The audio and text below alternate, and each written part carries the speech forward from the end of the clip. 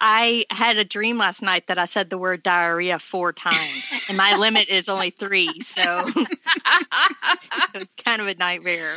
Okay, I have my diarrhea counter. What's the over-under on diarrhea in this episode? Hey y'all, welcome back to the God-Centered Mom Podcast. I'm your host, Heather McFadden, and this is the place where we remind you through friendship, mentorship, and discipleship that you don't mom alone.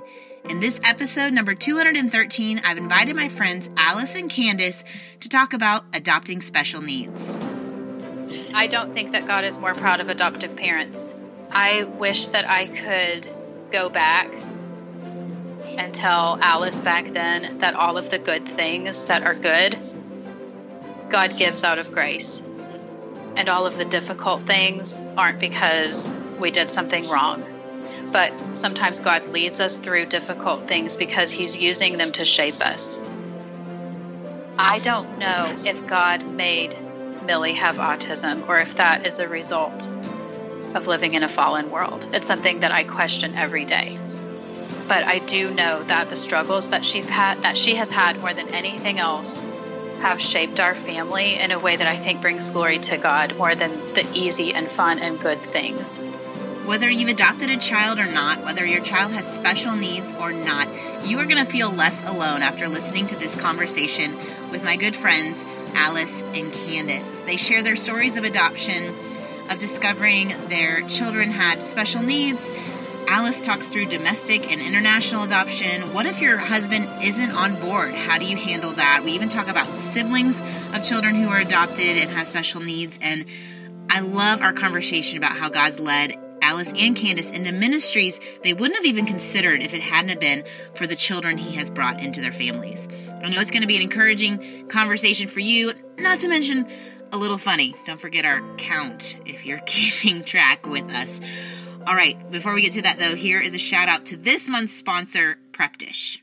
Are you looking to save some time this school year? I know I am, and let me just clue you in on what I'm using to help me out while I'm helping 4 boys with their homework. It's called Prep Dish, and it's a subscription meal planning service. So they send me on Friday before the next week a meal plan with a grocery list, with a list of how to prep everything in one afternoon. And so then the evening of or the afternoon of, I can just throw things in the oven or on the stove and I'm ready. I've got the salad and the veggie and the meat and my family's happy and they're eating healthy. My boys tried a pesto salmon last week that they loved. And then this lamb chop, I've never made lamb chops before. It was so easy and my almost 13-year-old ate 4 of them. I mean, y'all, they're going to eat me out of house and home. So I got to save time and money wherever I can. Prep Dish is doing that for me. If you want to try out 2 weeks for free, go to prepdish.com/GCM and use the code GCM. They're going to let you try it out for 2 weeks. I mean, come on, nothing to lose. And you're going to eat healthy and you're going to save time. Bonus, bonus, bonus. Go check it out, prepdish.com/GCM. All right, let's get to my conversation with Alice and Candace. Here we go. All right, y'all. In for a treat. This is only our 3rd time to do this because we're fun and I've brought on my real people. My friends, Alice, who her oldest son and my son were in baby playgroup together, and my friend Candace, who joined in on the party when Alice and I started going to Pine Cove, and so did her family. So welcome, gals, to the show.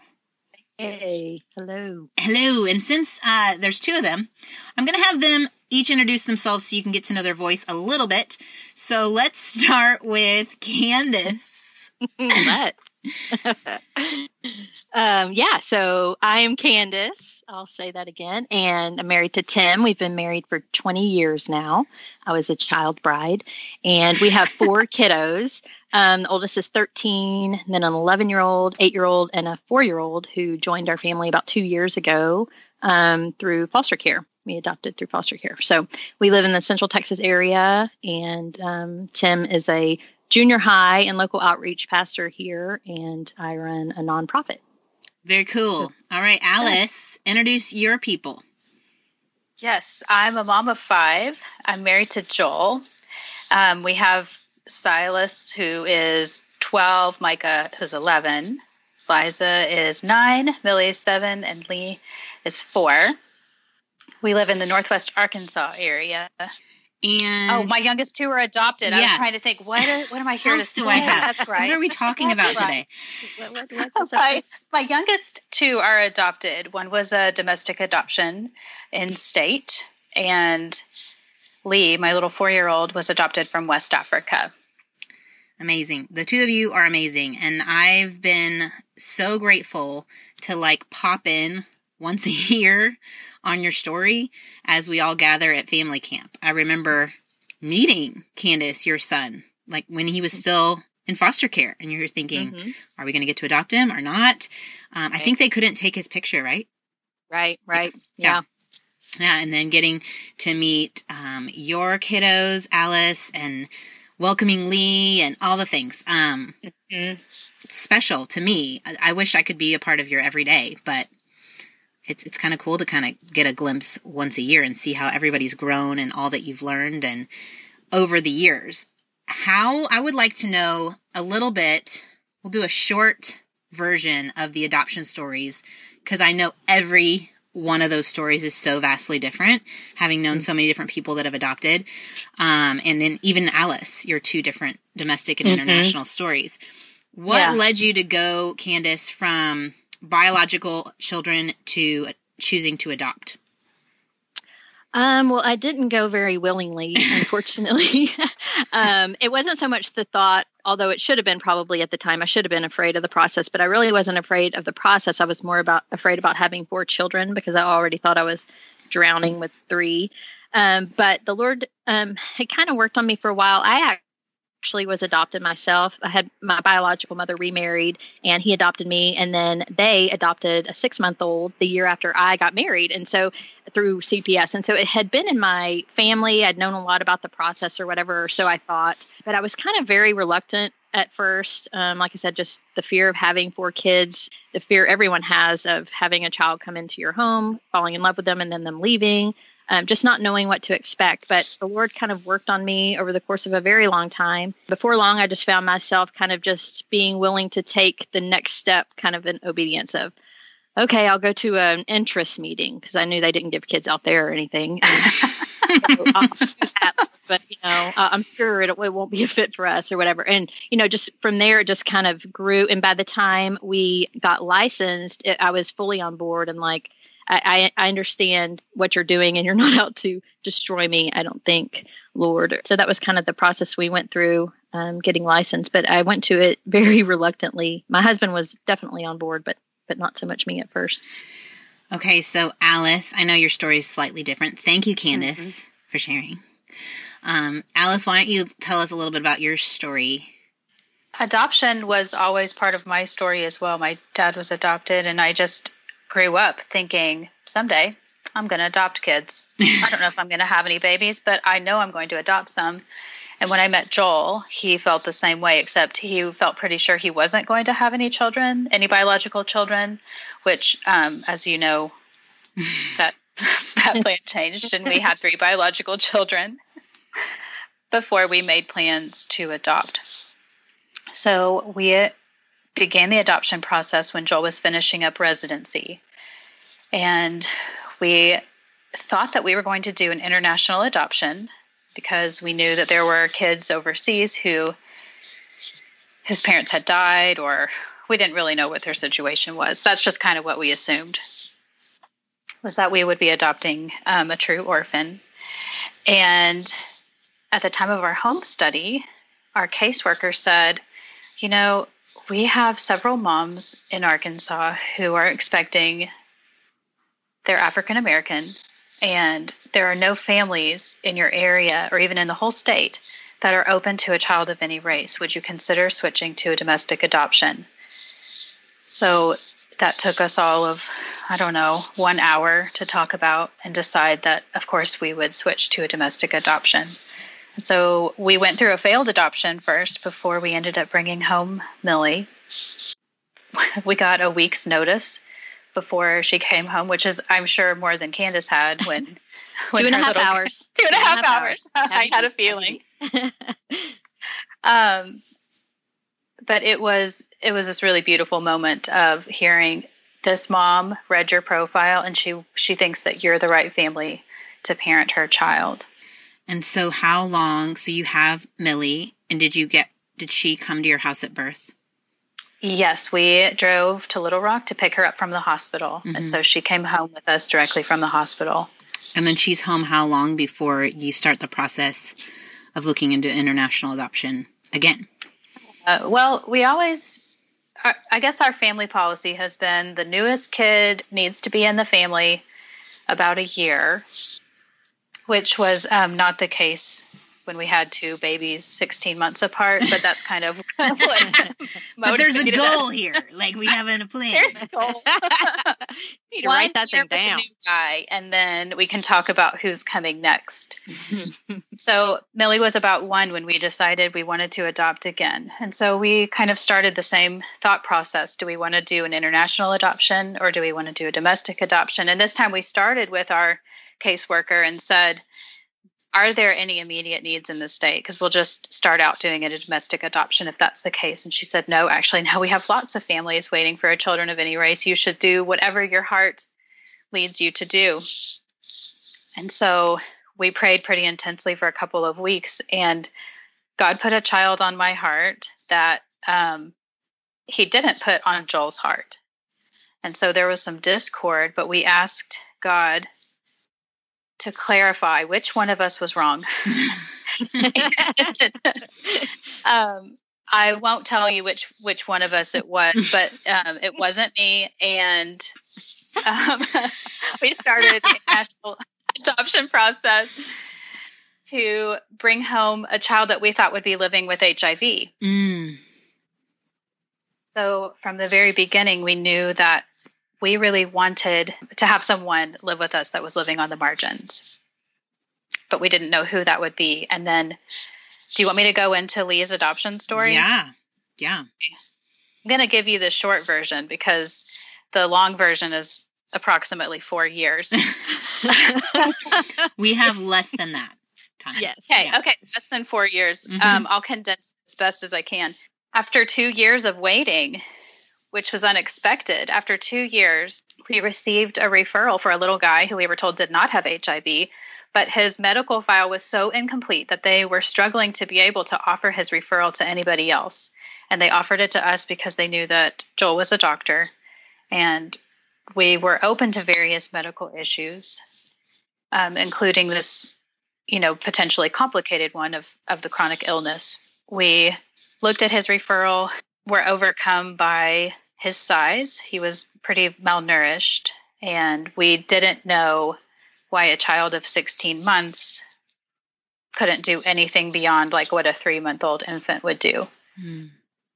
By the time we got to meet him, which was about 6 or 7 months later when we went to court in his birth country, we met him and we knew that there was something wrong, but we couldn't quite figure out what it was. And we knew that he was afraid, and he was afraid of us. It was a really interesting and weird trip. It felt like we were babysitting this child that we knew nothing about. We didn't know how to feed. He couldn't feed himself. He couldn't do anything for himself. We just kept on saying yes. And over the next year, we would fight tooth and nail to bring him home as adoption laws changed in his country.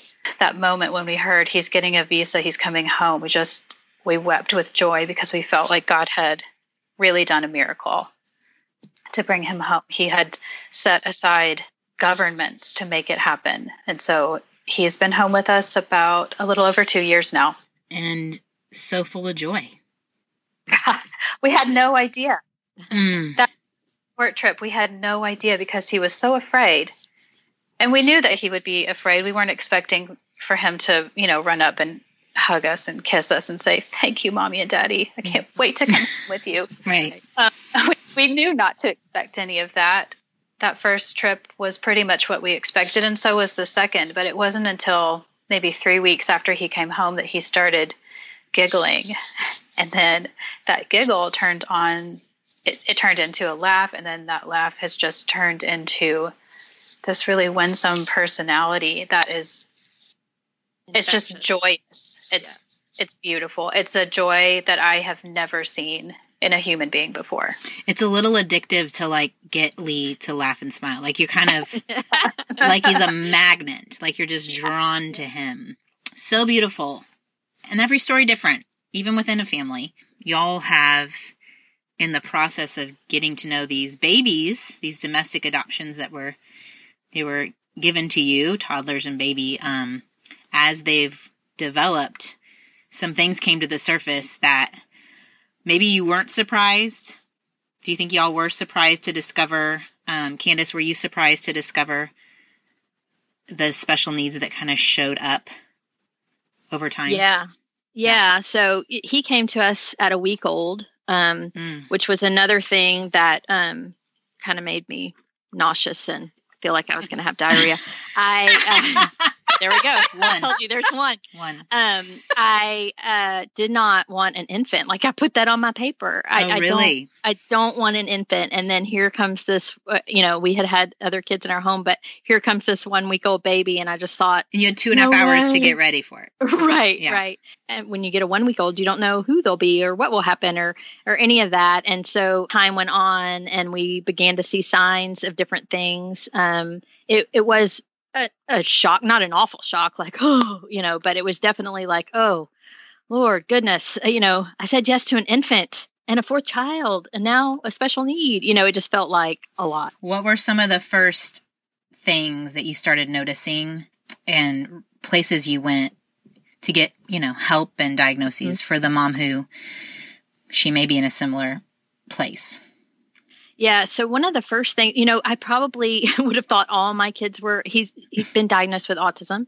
And I would have thought all my kids probably had it. From what we had learned through so many of our classes, they teach you so many things to look for. And I'm sure, all kids do some types of these or whatever. But I started first. The first thing I noticed was he had an unusual fascination with, like, he would run his fingernails along the couch or he would rub things in a different way. He seemed very interested in different, kind of sensory and like proprioceptive touch and things like that. So I was like, that's interesting. And then from there, we had him in ECI when he was still in care because he was severely speech delayed. And so those two things were probably the first things I noticed, the severe speech delay and then the sensory issues that he had were my first kind of clues. And then, so like I said, he was in ECI in the beginning and we had a therapist coming to our home. And then once the adoption was complete, he wasn't quite 3 yet. And so I thought, well, what should we do? And I found out that we could apply through our school district to have speech classes once he turned 3. And so we did that. And his therapist used to be a diagnostician. And I had told her some of the things and just said, please let me know. I'm the type, like, I want to know. And I knew with anything like this, early intervention is the best. And so I wanted to start, right away. I didn't want to bury my head in the sand over something I kind of knew in myself that was going on, even though it was hard to face. So after a couple of months working with him, she said, I think we should have him tested for some things. And so I did. He qualified to go to an elementary campus that they turned into just a preschool where they house special needs. And so he's in a PPCD program. That's preschool program for children with disabilities. And then we just got the official diagnosis this past year of autism. That's where we are. It's a lot. Yeah. It's funny looking back, because like I was saying, you get this baby infant into your home and you think, oh, the Lord's asking so much of me, especially with the place I was in. Like, I don't want another baby. I don't want to potty train again. I don't want to, all these things you have to kind of go through again. I'm just not a great baby person. I've hit my stride at middle school. I've decided I'm loving middle school, but a baby. And so if I had known at that time, not only are you getting an infant that you will have to walk through the course of 2 years, kind of not knowing if he'll stay or go, fall in love with him, all that would bring, but also that, he's going to have some special needs also. Like if I had known that ahead of time, I probably would have said no. And it was such like a punch when I was thinking about that a few months back, like I would have missed all of this had I known, had I been given too much information. And so I'm just so thankful that God, doesn't let you be privy to a lot of things that you otherwise would try to keep yourself from and you would miss out from ultimately. And it's probably hard for the mom listening to think, well, why? Why would you still do it? It sounds really hard. What are the benefits? What good have you seen? There's been so many in our family. Of course, I mean, not to overshadow the hard days. I mean, it's the intensity of it is the joys are so much higher and the lows are so much lower. And then you kind of live in one of those two a lot of times. But one of the things I was most afraid of kind of starting the process is, what is this going to look like for my biological children, my kids who are already in the home? And, just the whole process of wondering if they'll stay or go. And because we had a little guy stay with us for just a short amount of time, and my kids were wrecked, It was really, really hard. And I just thought, here we've had this little guy for almost 2 years, and what's going to happen if he leaves? And so walking through all that, but then now with this special needs issue and all, it has been amazing to see not only what he did in the kids through that whole process of learning, about the fostering thing, but also what he's done in them as far as opening their eyes to others in our community and just people in general who may not be like them, may not look like them, reaching out to them more. He's just done a lot of neat things through our oldest in particular, has kind of thought maybe this is a field I want to go into eventually. So it's been really neat to see him do work in them to say, situations that they never they would have seen a kid in a wheelchair. They would have seen a kid, struggling with their mom or whatever and thought, oh, that's awful, or that's no good. Their mindsets have just been changed on what special needs is, what it looks like, how they can be a part of it. And so that's been really neat. And it's just been neat to see more on the fostering side of just kind of having a front row seat to making something that's just kind of crooked more straight, like being used by God in that way to be his hands and feet to these kids in this system. So those have been really neat things that we've seen. Very cool. I think that's so true. We're trying to protect our other kids from hard things, but it's the hard things that make them the amazing people, right? Right. Yes. A marshmallow bubble wrapped environment doesn't really make for the sweetest, kindest, most compassionate child. So Alice, you had mentioned that Lee, you knew he would have a lot of medical issues, and then the surprise of his winsome personality. With Millie, you get her, and she's this new baby, same as Candace. Babies are just cute, right? They're cute, and near the beginning, some of them don't even cry. Candace. They have a lot of diarrhea. Yeah, right. There's two. Diarrhea. Candace, not a baby person. That's what we're going to put. So for you, Alice, and this is your first adoption experience personally, how did that progress for y'all to discover some of the special needs that Millie has? Yeah, well, I am a baby person. And so when I found out that we would be adopting a newborn, I was just absolutely thrilled. And then we brought her home and everything went as life with newborns does. I don't know when we first started to notice it, but she is also on the autism spectrum. She's very high functioning. It took us close to 4 years before we recognized it. And this is day in and day out of, this isn't a child that came to us at an older age that we're trying to figure out. This is a person that we've had from the very first day. But the first thing that I noticed was that she never really had a clear social smile. She had to really think something was funny before she would smile. But autism was never on my list of possibilities, because I could get her to smile, and she always made eye contact, even if many times it was to glare at me. But we began to notice pretty early on that she had some sensory issues. And our response was, this isn't a big deal. Lots of children who are adopted have sensory issues, so we're going to do what we can at home, and this is going to pass. And then around 3 years old, about the time that, some 2-year-olds are phasing out of tantrums, her tantrums were actually getting worse. And then I began to recognize them as okay, these really aren't 2-year-old tantrums. These are full-on meltdowns. Mm-hmm. And as the meltdowns continued with more frequency and duration and intensity, we began to seek help. I remember taking her to her pediatrician and saying, one of us is going to the psych ER. You're going to pick which one, or you're going to do something. Yeah. He said, I think I see what you're saying now. Why don't we see if we can address this with some OT, and why don't you go home and take a nap? Yes. And so I took her home and called this OT and said, my pediatrician's sending you a referral. Please, can we get in as soon as possible? And so that was kind of the beginning to recognize that her sensory issues were more than just adoption related struggles.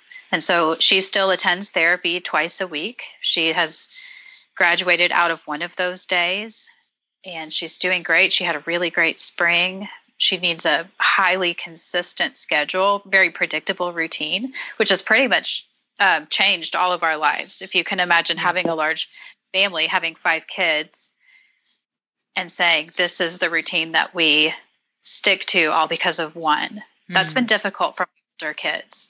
Lee doesn't know the difference. He's happy to do what everybody else is doing. But my older kids really had to change some things in their lives. But it's been good for them. They've grown out of this consistency and regularity. And so we've seen things because of changing our lives for her. We've all grown because of it. Are you more of the kind of mom who you crave the consistency too, or was that a stretch for you to be routined and more structured? Heather, I honestly cannot remember what my life was like. I thought the same thing. Hope she doesn't ask from a long time ago, because I don't remember. No, because I had 3 very small children when Millie came home. So we had nap time every day. That was a consistent. And, we ate lots of meals every day, but I don't know that having to have the rigidity and the structure, I don't think that we had that before. Because I remember, when we were young moms together, you just seemed more laid back and, go with the flow than a type A type mom. Yeah. And I don't know if I seem type A now, but it's not my natural bent. Yeah. It's effort for everyone to adjust to. But I know what it costs us if we don't. It costs everyone. So, Candace, I was thinking about something that you said, and something that I've really identified with. And so I'm guessing that there are other moms out there who think this, and maybe they've adopted, maybe they've gone through other experiences where they've said yes to something that God put in front of them. And when you say yes to God, I don't know if you guys do this, but, I thought we were doing God a pretty big favor when we decided to adopt. So I had on the back and I said, check. God must really love that we did this. He must be really proud of us. I can't remember where I was going with this. And then what? Do you think he is? Is he more proud of the adoptive parents out there? That's a good question. Because sometimes that's the message. No. I don't think that God is more proud of adoptive parents. I wish that I could go back and tell Alice back then that all of the good things that are good, God gives out of grace. And all of the difficult things aren't because we did something wrong. But sometimes God leads us through difficult things because he's using them to shape us.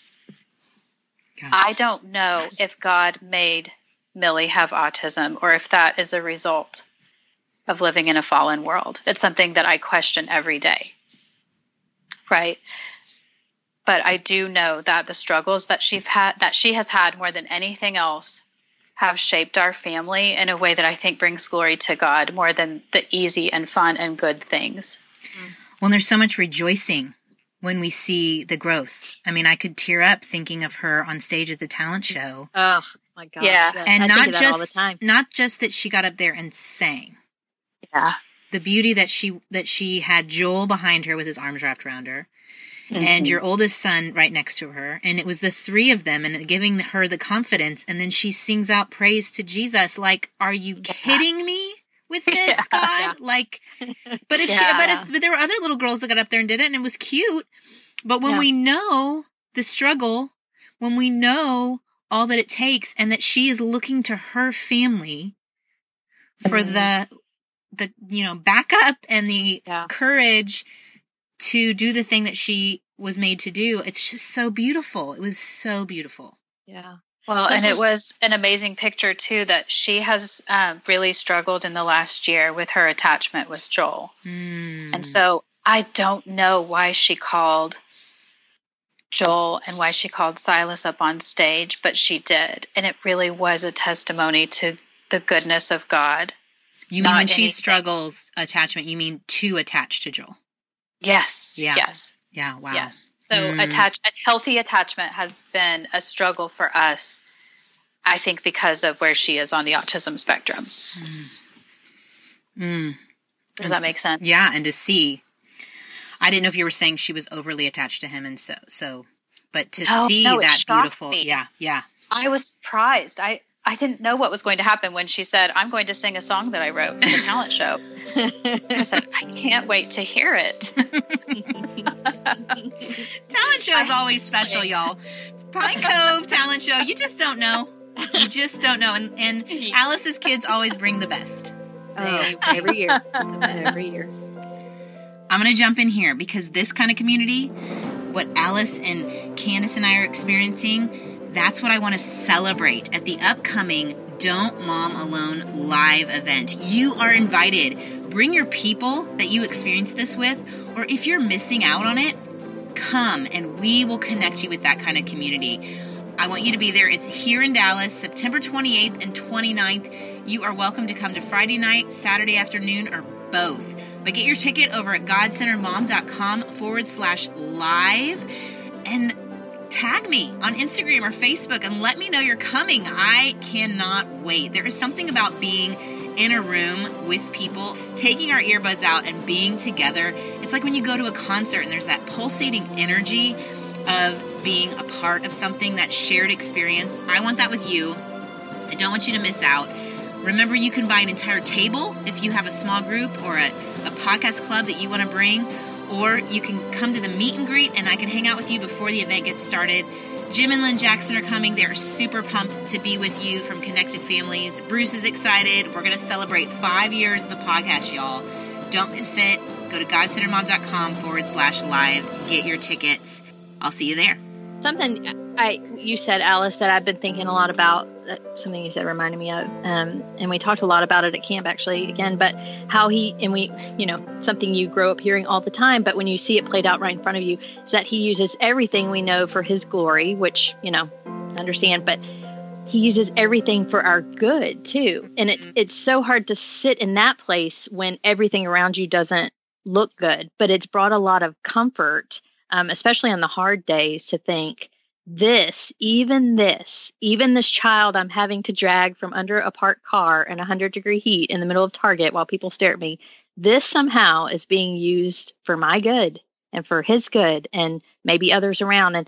And that lesson has been huge to me lately as we navigate, meltdowns and different things that are going on. Is like, okay, now that there's a purpose, a double purpose, even his glory and my good, it settles you a little bit more. Yeah. Sometimes, not always, but when you keep that in mind, or maybe not in the moment, of dragging afterwards, the kid out. Yeah. Right. Mm-hmm. But afterwards, you're like, Lord, seriously, I'm having those conversations, yelling at him, but then later, oh yeah, you told me this would be used for my good, like.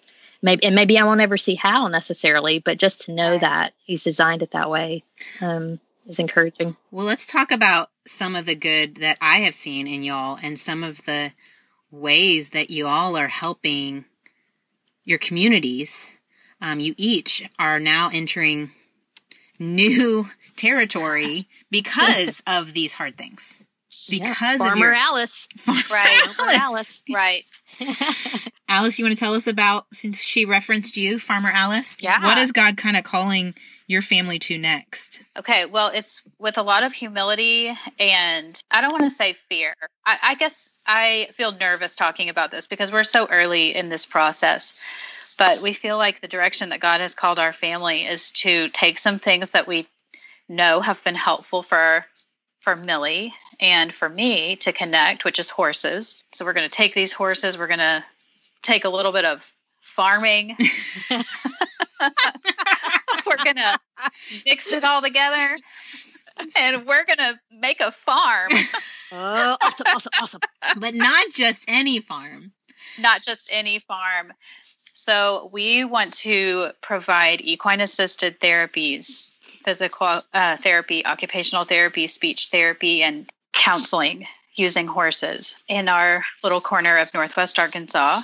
That's our short-term goal. Our long-term goal that I feel really, really excited about, especially today, is that we want to provide job training and job opportunities for people with disabilities. As we consider the future that we want Lee to have, we know that he won't live independently. We want to be a part of creating the community that he's going to live in. And that's a community that embraces people with disability and includes them as valuable members. So we know, for example, that Lee really, really loved water in all its forms, except for snow and ice. Amen, Lee. Well, I guess because he's from Africa. But I think that he could be really great at testing sprinklers, right? What we want to do is provide as much training as he's growing and interacting with other people.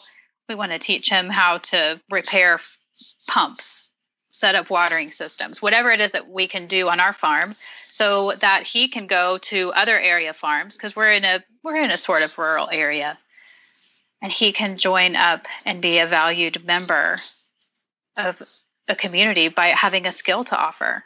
Looking at his interests and creating an outlet for those. Yeah. Love it.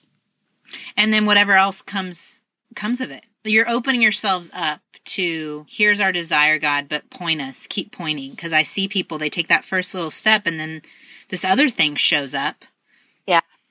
But the heart behind it is this beautiful desire for adults, children with special needs and disabilities to have a place, and not just a space, but like an actual position of importance in a community.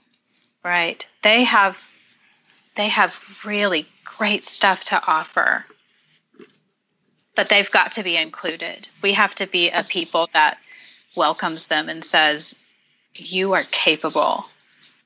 You do things differently than I do, but you are capable of being a part of our work. So beautiful.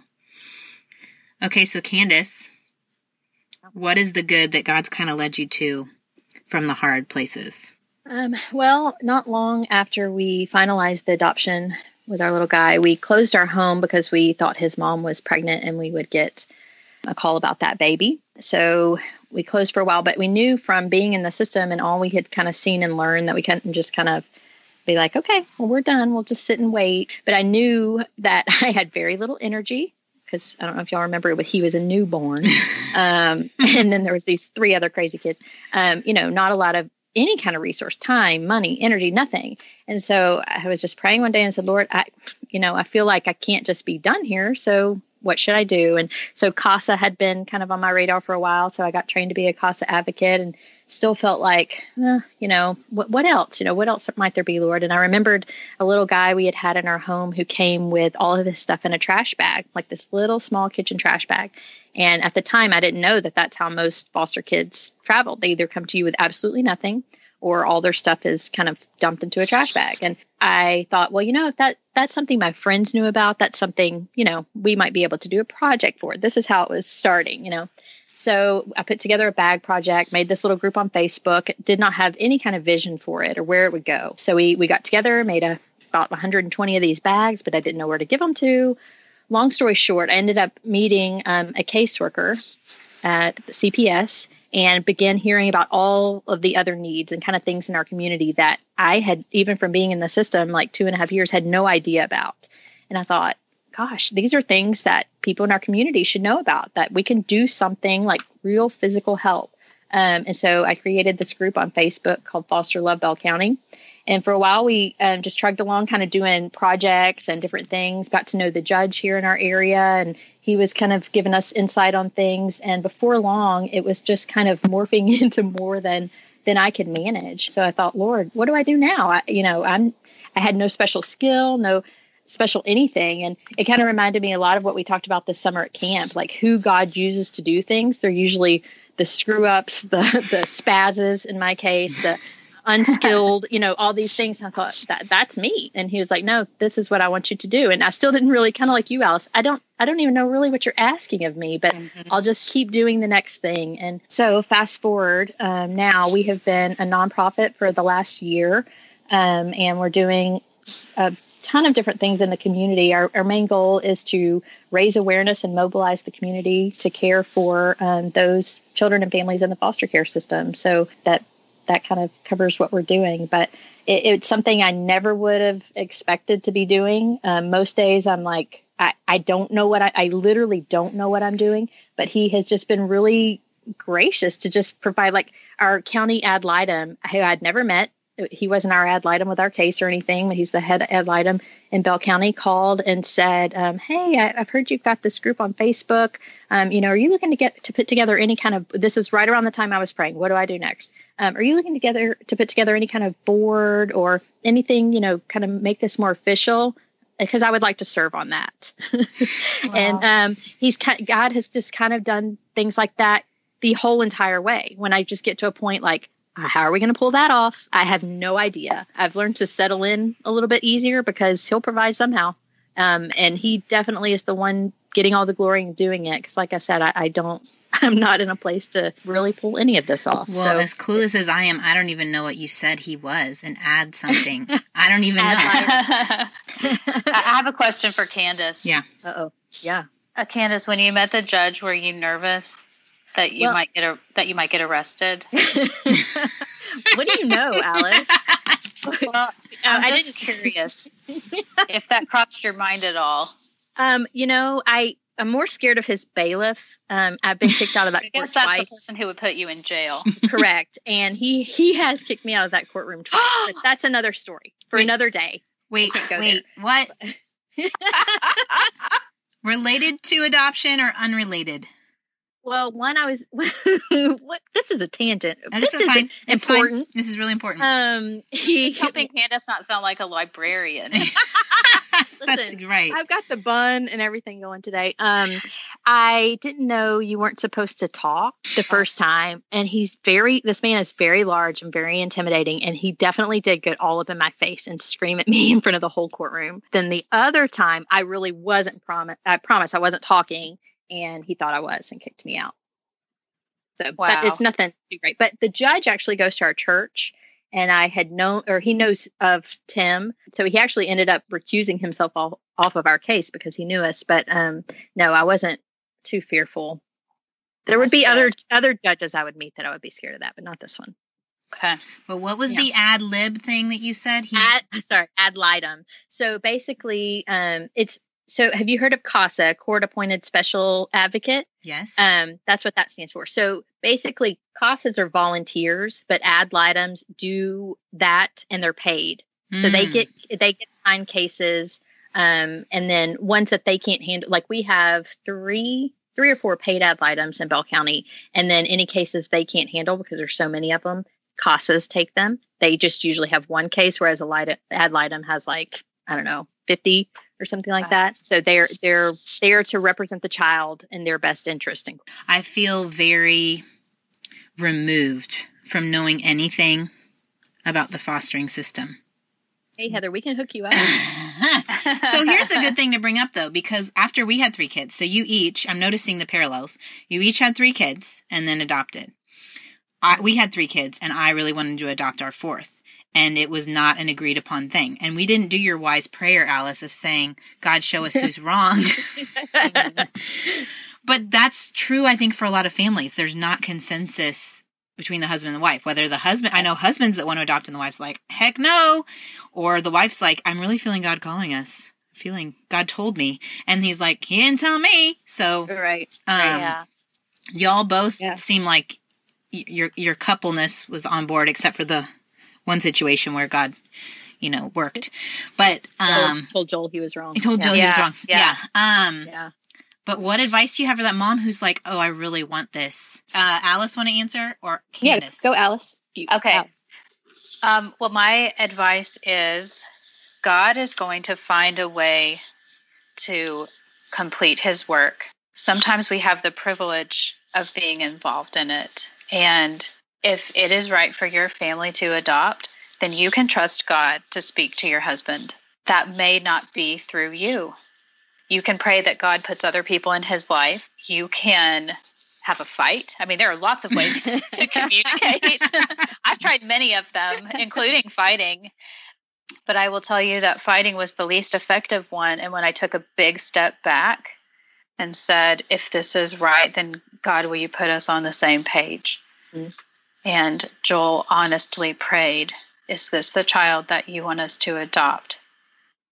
God made it very clear to him. And he will happily share that story about how God changed his mind. But it wasn't kind of like, yeah, I guess I'm okay with that. It was a resounding, yes, start this process, pursue this child living with HIV. But then remember, Lee didn't have HIV. Yeah. Yeah. It was like he had to surrender that.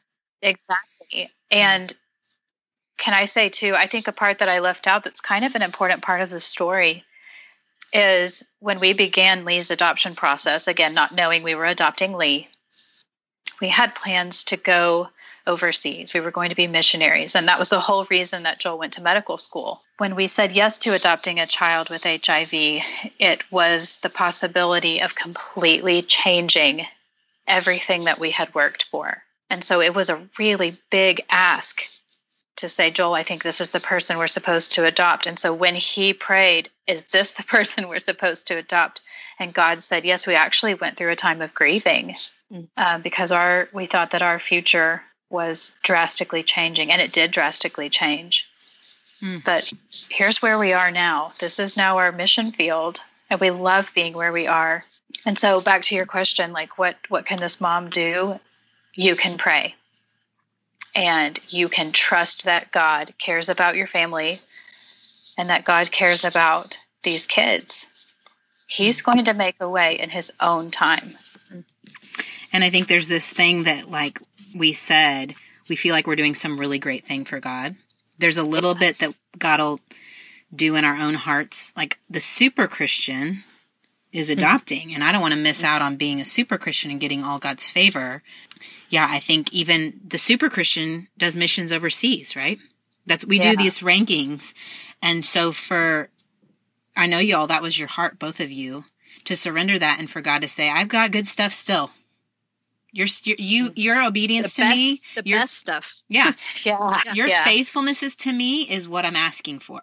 And it's, like Noah, it could be building an ark for 100 years. It could be, it's not like it always makes sense what he's calling us to do. But we're each playing a role. And Candace, are you a super Christian? Well, you know me, so you know the answer to that. I mean, I'm not a super Christian. I'm a regular person. Yeah. I put can I say bra on this show? Just don't tell the size. My bra on one boob at a time, like everybody else.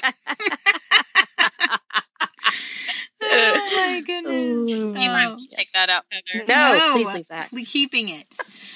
Diarrhea and boobs. That can be that's the title. Tagline. Official title of the episode. No, I definitely think that there is this subtle belief that I'm trying to call out. That we have to let go of that and trust that he has plans for us, that he's already prepared, and to walk in them.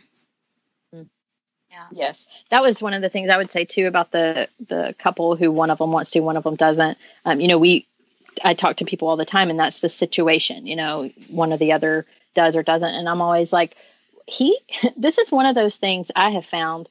He doesn't bring you to on your own, like, oh, that sounds like a good idea. I'm going to do that. Like if you're at that point, you don't really know anything about it yet. And once you do, you might just be like, okay, then never mind. But if you know about this and you know what it entails, and that's the first thing we always say is to start with is like, start learning about trauma, start asking people who've been through this, like learn what you can about this, because it's not a picnic. It's not an easy, sweet, cuddly rainbows everywhere. So if they're not on the same page, just everything Alice said, yes, he will bring them there and he will do, what he wants with it, because you didn't come up with this idea on your own. And so he will work there for sure. But it is very important to be on the same page before starting. It can't just be okay, we'll do it, because it's so, one thing we haven't talked about, it's so tough on marriage. Yeah. So it's not something you want to enter into just with kind of one half heart on one side. So on the hard days or through this season, yeah, we can see how God brings good out of it. But there are probably days where you think the thing, man, if I could, like, what did you say, Candace? Someone has told you if this child I had could be... a friend tell me recently, she was talking with a woman and they said, if this child, who I think that it was even adopted already, could just be kidnapped. I don't want them to be harmed, but if they could just be kidnapped and we could never find them, I think I could be happy. Like that's the reality and the depth of hardness that some of these, families are going through. So it's definitely not something not that happens all the time, but it's more common than you'd think. I mean, there's people dealing with situations that are just so traumatic and just feel so constant and sap you in every way that you just think, I cannot do this anymore. How can I relieve how can I get out of this? A lot of times you get to that point. What has helped y'all keep going when you get to those points? Candace, what have been some things that either other people have done so that someone who's listening who has a friend who's in that situation, they could help, or just to encourage someone who needs it to ask for? Yeah, a lot of people would probably say family or whatever that could step in. We are in a situation, we don't have any family near us. So that was another kind of daunting thing at the beginning of the process, just thinking, we don't really have anybody to fall back on or come into our lives like that. But God has kind of provided people like that. One of them is actually a former Pine Cove counselor, Percy, who's just kind of been so consistent in reaching out to us. How can I help? Do you need a night off? What can I do to alleviate some of this stress? And so people like that, people like her who've come into our life, and other friends that I've had for years, just saying, I see you, I see what you're going through. That's kind of the biggest thing, because you just get to feel so lonely. Like nobody can really understand these days. Like, did I really just have to clean up? I won't say diarrhea. I'll just say poop. Did I really just have to scrub poop off the wall again? Some of these things you're just thinking, I cannot believe at this point in my life, I'm still having to do, or, having to do it all. And so just being seen and heard, people who really just will listen when you really just want to just vent, those things have been really helpful for me. And I'm really grateful for my husband too, who, like I said, was way more on board with any of this than I was to begin with. But it's just having that partnership of someone you can just be like, I'm tagging out, like it's all you right now, has just been really great for me. And then just the sweetness of the Lord through those things, and just his word, and really podcasts, not to give you such a plug here, but I will, just listening to podcasts when, you think, if I read anything, I'm just going to fall asleep right now, or just having that on in the car, or, different ways he's spoken to me through that have been helpful. Well, you didn't say you listened to my podcast. So. I do. Sorry. That's like the you're just like, I listen to like Serial or some other mystery podcast, and it helps me. Okay, Alice, what do you have? What helps you on those hard days or weeks or months? I think having friends that don't go away when I can't show up, because I'm just elbow deep in children that need me. Having someone that looks out for my biological kids has been really big. We have some really sweet people at our church that have started investing in them. They'll come pick up Liza. There's the sweet lady that will come pick up Liza and take her out for ice cream and talk to her about spiritual things. It's mentorship, right? Mm-hmm. Yeah. Not discounting our family as part of the larger body of Christ, because we can't come to all the events because there's too much noise, or there's not enough structure, or there's, I don't know, too many foods with food dyes. That's a bad example. Not giving up on us, and remembering that my older kids, the siblings of special needs kids, are often overlooked, and their needs, they sometimes feel like they're lower than their siblings with disabilities, because those kids get their needs met, right? They demand that they have their needs met many times. But my older children, there are times that they just long for attention, and I am not able to give it to them because I'm driving to therapy, or I'm driving to therapy, and I'm driving to therapy again. And then back home from therapy. And then back home from therapy, and then back because I forgot a child therapy. I wish that was a joke, but that's happened. Yeah. But you have a plan for the fall to be homeschooling the two oldest, or? Yes. Yeah. Yes, that's right. Yes. I'm homeschooling the oldest boys now. The girls are going to a charter school, which is actually 2 towns away from us. And then Lee has started at a preschool for kids with disabilities. And I can now focus on discipleship for my older boys. You know, I see that my time with them it's not about to end, but I can see that coming to a close on the horizon, and I just don't want to miss out. Mm-hmm. You know, I've given up a lot of time with them. I don't know. I'm hoping to make the most of this coming fall with having just them at home. So good. And don't you have a respite program that y'all go to, Alice? Oh, actually, we volunteer. Okay. Even though we would qualify to be one of the families that receives respite. And from time to time we do.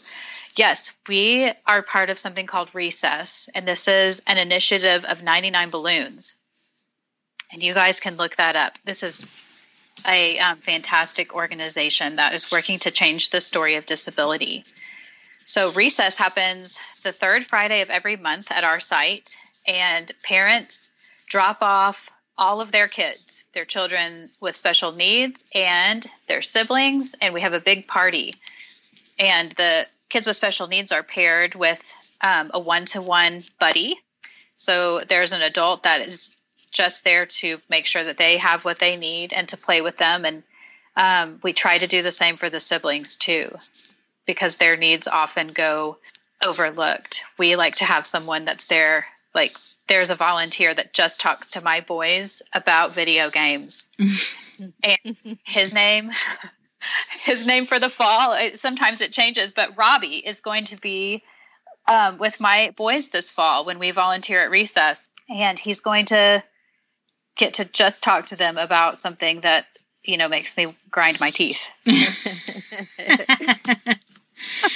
That's so awesome. And I know, I mean, I've heard of programs here in Dallas. I don't know if they were a 99 Balloons thing, but some churches that offer respite care. I think it's so valuable that we can't do this alone. Don't mom alone, right? Don't adopt alone. Don't parent children with special needs alone. We need each other. And I know that the mom who's listening is feeling less alone in whatever she's doing, whether she adopted the child she has or didn't. It's just an encouragement to hear y'all, how you've reached out, how you've seen the good in the hard things, and how, I don't know, I just love how you've relied on God and even in your weakest points, turned to Him and given Him glory and all that He's doing in your family. So thank you so much for being on the show. Thank you, Heather. Thanks, Heather. I hope you've enjoyed meeting some of my friends. I've enjoyed doing these little not alone episodes. That's what I'm kind of calling them, with friends. I've done one with friends of mine that work in the corporate world, and then friends of mine that have young kids on discipline and toddlers, and then this episode. And if you're looking for experts, I bring on experts too, but I know that I enjoy sharing with you my real life friends, because that's one of the keys to remembering that you don't mom alone, and for you to know that you're not alone, that their stories can resonate with your stories. Now, I did want to highlight one more time, last week's episode with Paul David Tripp was very well received again, and I don't want you to miss getting a hold of his streaming event that he did in early August. You can get access to that streaming event up until the end of November. So don't miss that. That would be great fall material for a small group. Go to godcenteredmom.com/parenting, and you can check out all the details on that, the different sessions that he taught and the topics that he covered. If you're looking for some extra material, they give you discussion questions. It's really great. The Hub does a great job of presenting that material and making it really accessible. I used another one of Paul's events, the Faith Playbook I used for some boys this past summer, and it was just easy for me to lead that group and to show the videos and to lead the discussion. So go check it out over at godcenteredmom.com/parenting if you are looking for some more help from Paul David Tripp. All right, y'all. Thanks for listening in. Next week, I'm going to have Jackie Hill Perry on the show talking about her journey of same-sex attraction. So there's something that we haven't talked about on the show yet. Join me for that next week. All right, y'all have a great start to the school year. Adios. I hope you enjoyed this episode of the God-Centered Mom podcast. If you're looking for more resources on how to replace me with he, go to godcenteredmom.com. That's where you'll also find show notes with any links mentioned by our guest. I want you to really understand and know that God is just as present while you are washing dishes at your kitchen sink as while you are worshiping Him in a church pew. He sees your service to your family and He is pleased. As it says in Zephaniah 3:17, the Lord your God is with you. He is mighty to save. He takes great delight in you. He will quiet you with His love, and He will rejoice over you with singing. Have a great day.